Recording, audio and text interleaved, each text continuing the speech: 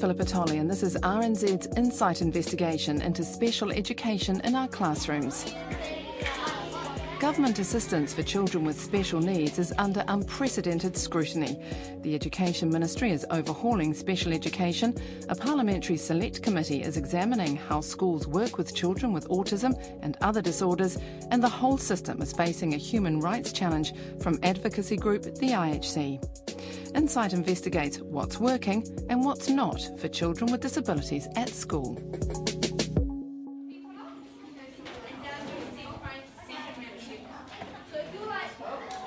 This classroom at Newmarket School in Auckland is at the forefront of changing the way special education is done. The Education Ministry says the current system is unsustainable, so at schools like Newmarket it's trialling new approaches. The so-called update of special education is still under development, but the Ministry is promising less complication and better coordination. Groups representing teachers, principals and the families of children with disabilities are sceptical.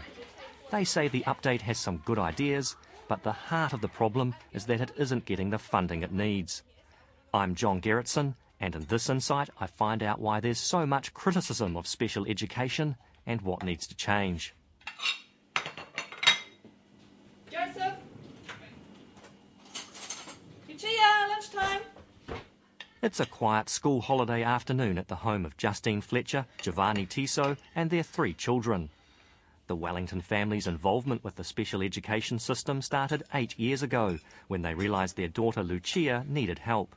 We discovered that there were waiting lists and we'd have to wait at least 6 months to see someone. When you have a 2 or 3 year old who is very withdrawn and not functioning, 6 months is an extremely long time. So we then went private. We ended up waiting more like a year. It's a bit tricky because you see people immediately, they come to see you right away. But then that doesn't progress into anything. They sort of do an initial interview and they talk to you and they kind of... They tell you what you already know. But then the early intervention team, for us, took about a year to actually swing into action. So we had to pay someone to be a teacher aide at kindergarten for a whole year.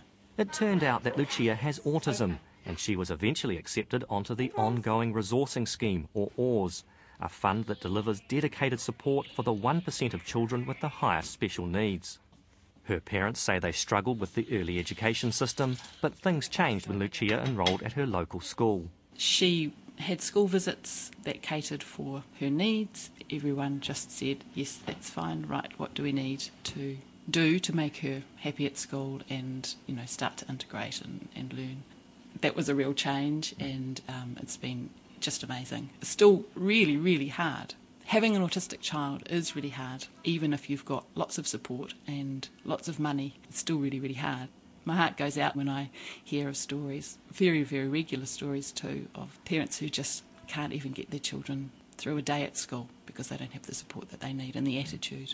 Despite their positive school experience, Justine Fletcher and Giovanni Tiso see clear gaps in the way special education is run and are vocal advocates for change. There is a massive equity gap. You can get a school that is incredibly inclusive and it will go out of its way, it will dip into the provision of funding to get the children what they need. But this is not the norm. The norm is you enroll your child and you know that you are a burden on the school and you're made to feel like you're a burden on the school, and the school is going to say to you, we're not supported, we're not adequately funded to deal with your child. We're not equipped to cater for your child, which is completely unacceptable. What are you up to? Is the computer not working? No, it's just that I have to get the connecting working. Half an hour's drive away on the other side of Wellington Harbour live Andrew Bird and Jan Wigmore. They have 3 children and the youngest, Max, has special needs. Max has been part of the special education system since he was in preschool, when it was identified that he had a severe expressive language disorder. He has auditory processing disorder, and that has meant that he's had really slow language acquisition. The auditory processing means he finds noise really hard to regulate with his brain and hard to understand noise. He, I suppose, started with speech-language therapy at home when he was a preschooler, and then it's continued through contact with him up till 7 through the speech and language focus group. He's also ORS funded, which means that he is able to having 10 hours teacher aid time per week. Jan Wigmore says Max's teachers have been fantastic, but she's had to fight every step of the way to make sure her son gets what he needs. I don't think Max would have got anywhere near the level of assistance if I had not been relentless. Very little of what happened with the assistance that we received for him came uninitiated. At every stage I had to be aware of the bureaucracy and assistance that was available to me, and I had to actively get it. Even the disability allowance, which when you're talking to physicians they should be recommending it to you, I had to go in and ask for. So at every step you have to be a firm advocate for your child. You have to follow up. Our RAWS application languished for over a year while staff changed at special ed. At no point can you let anything die. Jan Wigmore says state-funded assistance is only enough to ensure Max is managed in the classroom and does little to actually help him learn. So the family's paying $17,000 a year for a private program 5 mornings a week. It targets Max's particular cognitive problems, such as improving his memory, and Jan Wigmore says it's working very well. It's quite profound, the difference. We have a kid who can ask questions, who is engaging, who is putting sentences together that we understand, who is no longer relying on rote sentences that he had learnt, who can now put language together in a meaningful pattern, where you see that he is socially, his eye contact is better, his confidence is incredibly increased, and his sense of his place in the world is greatly improved. We believe the ministries of the Crown have failed in their response to autism at all levels. We have actually under-resourced the people who are working with these children with their quite individual needs. Without these appropriate support services and resources, many New Zealand families, Pacific Island families and Māoris, and also our European families with financial strain will struggle. Both Wellington families made submissions to the Education and Science Select Committee's investigation of how schools cater for children with autism, dyslexia and other learning disorders. The inquiry acted as a lightning rod for the criticisms and complaints that have surrounded special education for years, attracting hundreds of submissions. The committee has not yet reported back, but the often emotional testimonies included calls for more funding, better training for teachers and earlier diagnosis. And change is coming. The Education Ministry is finalising what it's calling an update of special education that will be rolled out early next year. Details are scarce, but the Ministry's head of Sector Enablement and Support, Katrina Casey, explains the broad outline. We're looking at changing the system so that we basically have everything designed out from the child, and we look at building on the things that we know work and that work incredibly well, and also looking at tailoring and targeting services and making sure that all the parts of the system that are delivered in different places are working together in the interests of the needs of the child. Katrina Casey says the Ministry is not expecting any new funding for the update, or at least not in the short term. Before you can talk about funding, you need to be convinced that the system itself is the most efficient and effective it can be, and we're not convinced about that. We will be able to test the various funding scenarios once we have had a good look at redesigning the system. You just look at the 22 projects happening up and down the country, and they're already getting gains that people didn't think were possible before. And the Education Minister, Hekia Parata, says funding for special needs learning has been increasing faster than inflation and roll growth. We are currently spending $590 million or just over on special education, and that has increased by 29% from 6 years ago. So there is more funding. But are we getting the best out of that funding is the question we're trying to answer, and I don't think we are. And I'm not ruling out the idea that more resourcing may be required. I'm just saying we're not anywhere near that point at this time. That's not going to go down well with teachers, principals and the families of children with disabilities. Max's father, Andrew Bird, is the principal of Muritai School in Eastbourne.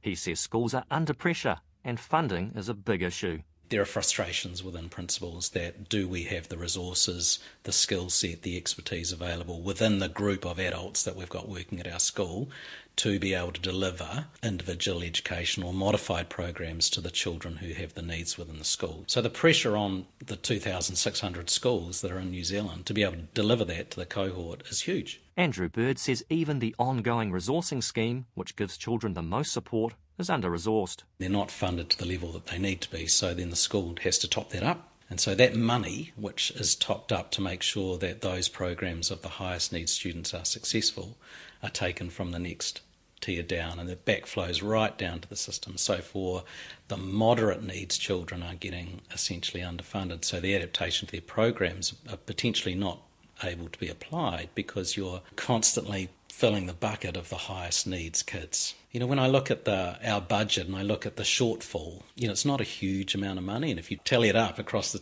you know, but I'm sure the government would think different. But to be really successful for our highest needs kids, I just think schools need a little bit more.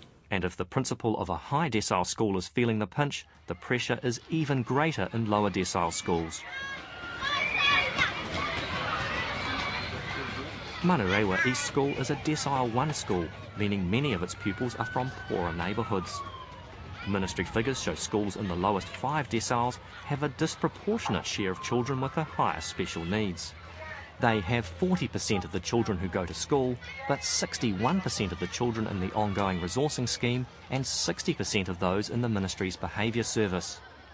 How many children they have with moderate or low needs is not recorded, but the Deputy Principal at Manurewa East, Kathleen Porter, says there's a big gap between richer and poorer schools. Having just been at a Decile 10 school, where the SENCO register would have been approximately 5 children, give or take. So hang on, the SENCO register is the Special Education Needs Register? It is, yes. So the list of students requiring any extra support or care. So that could be about 5 children. It was for us at that given time.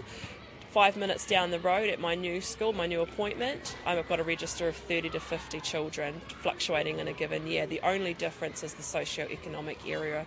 There's a direct correlation between not just educational needs for those children, but also their health needs, the social needs, the access to housing, budgeting, resources through WINS and social development, and what is on our register. It can't be denied, it's fact. Lower decile schools get a bit more operational funding from the government, and you get the special education grants. Is it enough to meet that extra need that you find in a lower decile school? Definitely not. It's not enough. There never is going to be enough money to go around, and we could probably forever quote the same sentence saying we wish we had more, but it just simply isn't enough at this given time. It's not. The principal at Manurewa East, Phil Palfrey, is a member of the Principals Federation's executive with responsibilities for special education.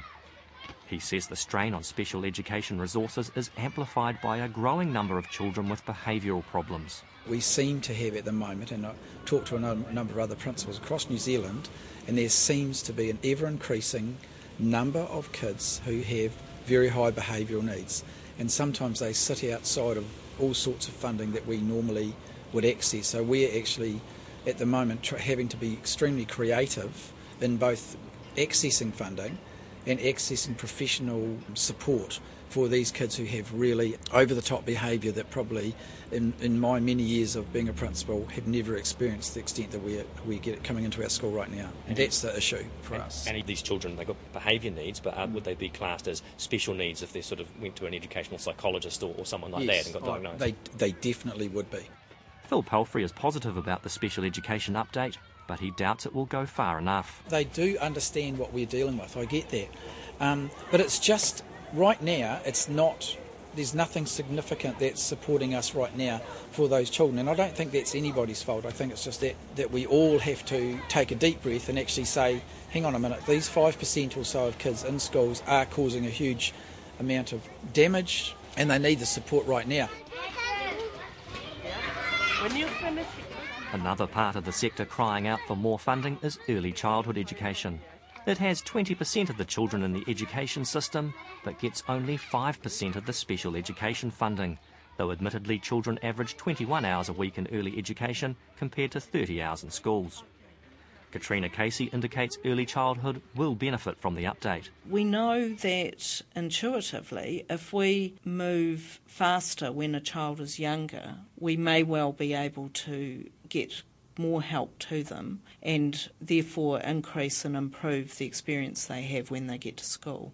So a child with communication difficulties, for example, we know that if those communication difficulties are not addressed, they often turn up as behaviour issues later. The Chief Executive of the Early Childhood Council, Peter Reynolds, says the changes had better happen fast because early learning centres need more support right now. I've got members telling me that they'll call special ed and say, look, we need to get somebody come out just to do an assessment to work out whether in fact there's support that should be available to this child. And the response they get is, fine, we'll put your name on the list and we'll be there in 9 months. Well, that's just hopeless. It really is hopeless. The model isn't working that's there at the moment. It needs to be changed, and it's got to be done quickly. It's okay to take your time over doing a review or whatever you want to call it, but at the end of the day, we've got people falling through the gaps right now, and they shouldn't have to. There should be some sort of decision made that attends to the needs of these kiddies, gets the assessments done, and works out where the help can be.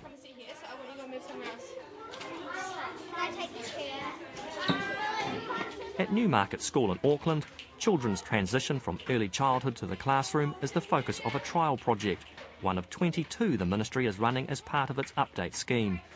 Trish O'Brien is a resource teacher of learning and behaviour working on the project. Her role is to help teachers figure out how to work with children with special needs, and she says the aim of the project is to ensure the children, their families and their teachers are well supported as they start school. We've identified students who are starting school this term, and we are looking to provide what should be a seamless process for the families and for the student moving from early years education into the school system. The school's principal, Wendy Coford, says the trial is already making a difference. From a school's perspective, we now have a bridge between the early childhood centre and the school. So rather than children rock up on their 5th birthday ready to start school and the teacher, the school having no supports in place, not having met parents in some cases, we now are able to nest, I suppose, the child through into that starting school process. Wendy Coford says for the first time the school is getting information about children with moderate needs before they start school. Yes.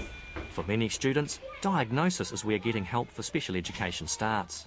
But some parents, like Hutt Valley mother Luana Olalo, say getting an appointment, let alone a diagnosis, is not easy. I was like a volleyball. I was passed from one agency to the next agency, and then I had to go private after that because it was just frustrating waiting for these professionals to actually do something about my concerns. Luana Olalo says she broke her budget paying for a paediatrician to assess her son, who was then 4 years old. He felt that there was something definitely wrong with my son. There was something that was not normal, and he told me after 2 hours consultation that my son was Asperger's and also had ADHD. So he confirmed my doubts that there was something wrong with my son. Ms Olalo says it shouldn't be that hard.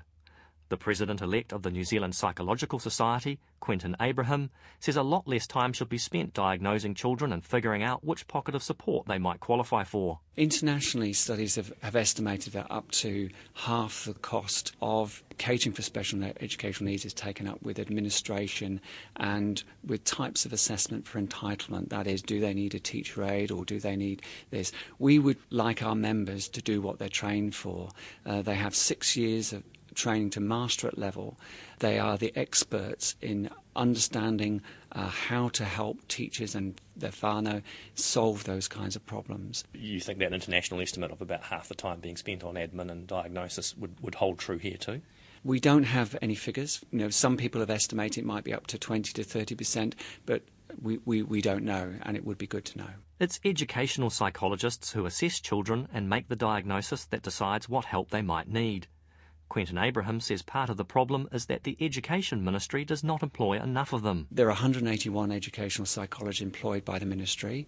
In Scotland, they have 400 educational psychologists. It's a well-regarded system. We would need to double the number of educational psychologists to make them available to all young people in this country. At the moment, we're used mainly for those that have the most severe difficulties. We would like to be available to do the kind of assessments, the kind of programs for young people at a much earlier stage rather than waiting for that to become a problem. The ministry is not promising to hire more psychologists, but Katrina Casey says the amount of diagnosis and assessment should fall. At the moment, there are so many categories of need that you have to pigeonhole a child in order to access some funds or support. We'd like to simplify that. If we can match the right level of support to the right child, then I think we'll find the system frees up a bit. For all the focus on levels of support and pools of funding, an awful lot hinges on how willing and able teachers are to work with children with special needs in their classrooms. Well, I went to a primary school that didn't care about dyslexia. I wanted to leave primary school at 9 years old and get my own job. Last year I was put into a dyslexic form class. But I can actually do the work now. I can understand it and I find it easier, the teachers knowing what dyslexia is and how to teach people with it. These teenagers were among a group from Kapiti College who gave evidence to the Education and Science Select Committee's hearing on autism and dyslexia last year. They told often heartbreaking stories of frustration and even mistreatment by teachers that ended when their learning difficulties were not only recognised but appropriately catered for. Here you go, I'll give you something to give you a bit of energy. Thanks, South School. That'll put a smile on your face, won't it? Thanks, girls, that was great. Sarah Sharp is a dyslexia specialist and geography teacher at Kapiti College. She was instrumental in setting up form classes specifically for children with learning difficulties, and she says it's not hard to make a big difference. You can put in generalised strategies that not only work for dyslexic students but actually work for everybody, like using larger font if you're doing worksheets, using font like Comic Sans or Arial, printing stuff on coloured paper. A lot of dyslexic students have visual processing difficulties, and so just by printing on blue paper or cream paper they can suddenly read. Okay, if you have larger font, if you increase line spacing. So all of this really is good teaching, whether it's to a class of dyslexic students or non-dyslexic students. Sarah Sharp says such simple interventions work. Students' results improve after they enter the dyslexia-friendly classes, and so too does their behaviour. Have I got your seat?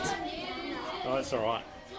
Back at Newmarket School in Auckland, the Special Education Needs Coordinator, Andrea Desforges, says teachers who seem reluctant to work with children with special needs usually just lack confidence. Sometimes I think teachers feel a little apprehensive. They can feel, oh gosh, I have all these children and I now have this child, and the immediate thing is this child could be a real problem for me. And that can be down to just not knowing and not having that experience, rather than seeing the child as a problem, thinking, oh wow, okay, I've got this child has autism, let's find out a bit more about this child and what we can do. Resource teacher of learning and behaviour, Trish O'Brien, says she and her colleagues can help schools work out how to accommodate a child, but sometimes the money is lacking. We've got the systems to some extent to source the training, to deliver the training, to ensure that what we put into place is sustainable to support the students, but often we run a little bit short on where the funding's going to come to actually put the people who are going to put those interventions into place. But Giovanni Tiso says the reluctance of some schools and teachers goes much deeper than their preparation for and understanding of disabilities. He says the very structure of the school system encourages schools to avoid enrolling children with special needs. The policy is such that it rewards the schools that aren't inclusive. If you do use your operational funding to support your children with special needs on above and beyond the very little provision there is, that's money that could have gone somewhere else. It could have gone into making the school look better. It could have gone into other programs that attract other parents. And because there's competition between public schools, that's what really creates a very powerful incentive not to have a lot of children with special needs in your school. Giovanni Tiso says schools that welcome children with special needs are also punished in their national standards results. The disability advocacy group, the IHC, says the situation is so bad it made a complaint under the Human Rights Act 8 years ago, which it hopes will reach court this year. The IHC's Director of Advocacy, Trish Grant, says it took the case because some schools actively discourage enrolment by children with special needs or limit their attendance. They may be turned away at the door. They may also say, look, we've got some resourcing but not enough. This will mean that your child will have to go home at lunchtime or at 10 o'clock. We haven't got the level of resourcing to have your child at school all day. They can be away from other children and definitely won't be able to attend camps or be in school concerts along with other children. So the child has conditions placed on their enrolment. Now, that doesn't happen to any other group of children. So for that reason alone, we're saying that is discrimination.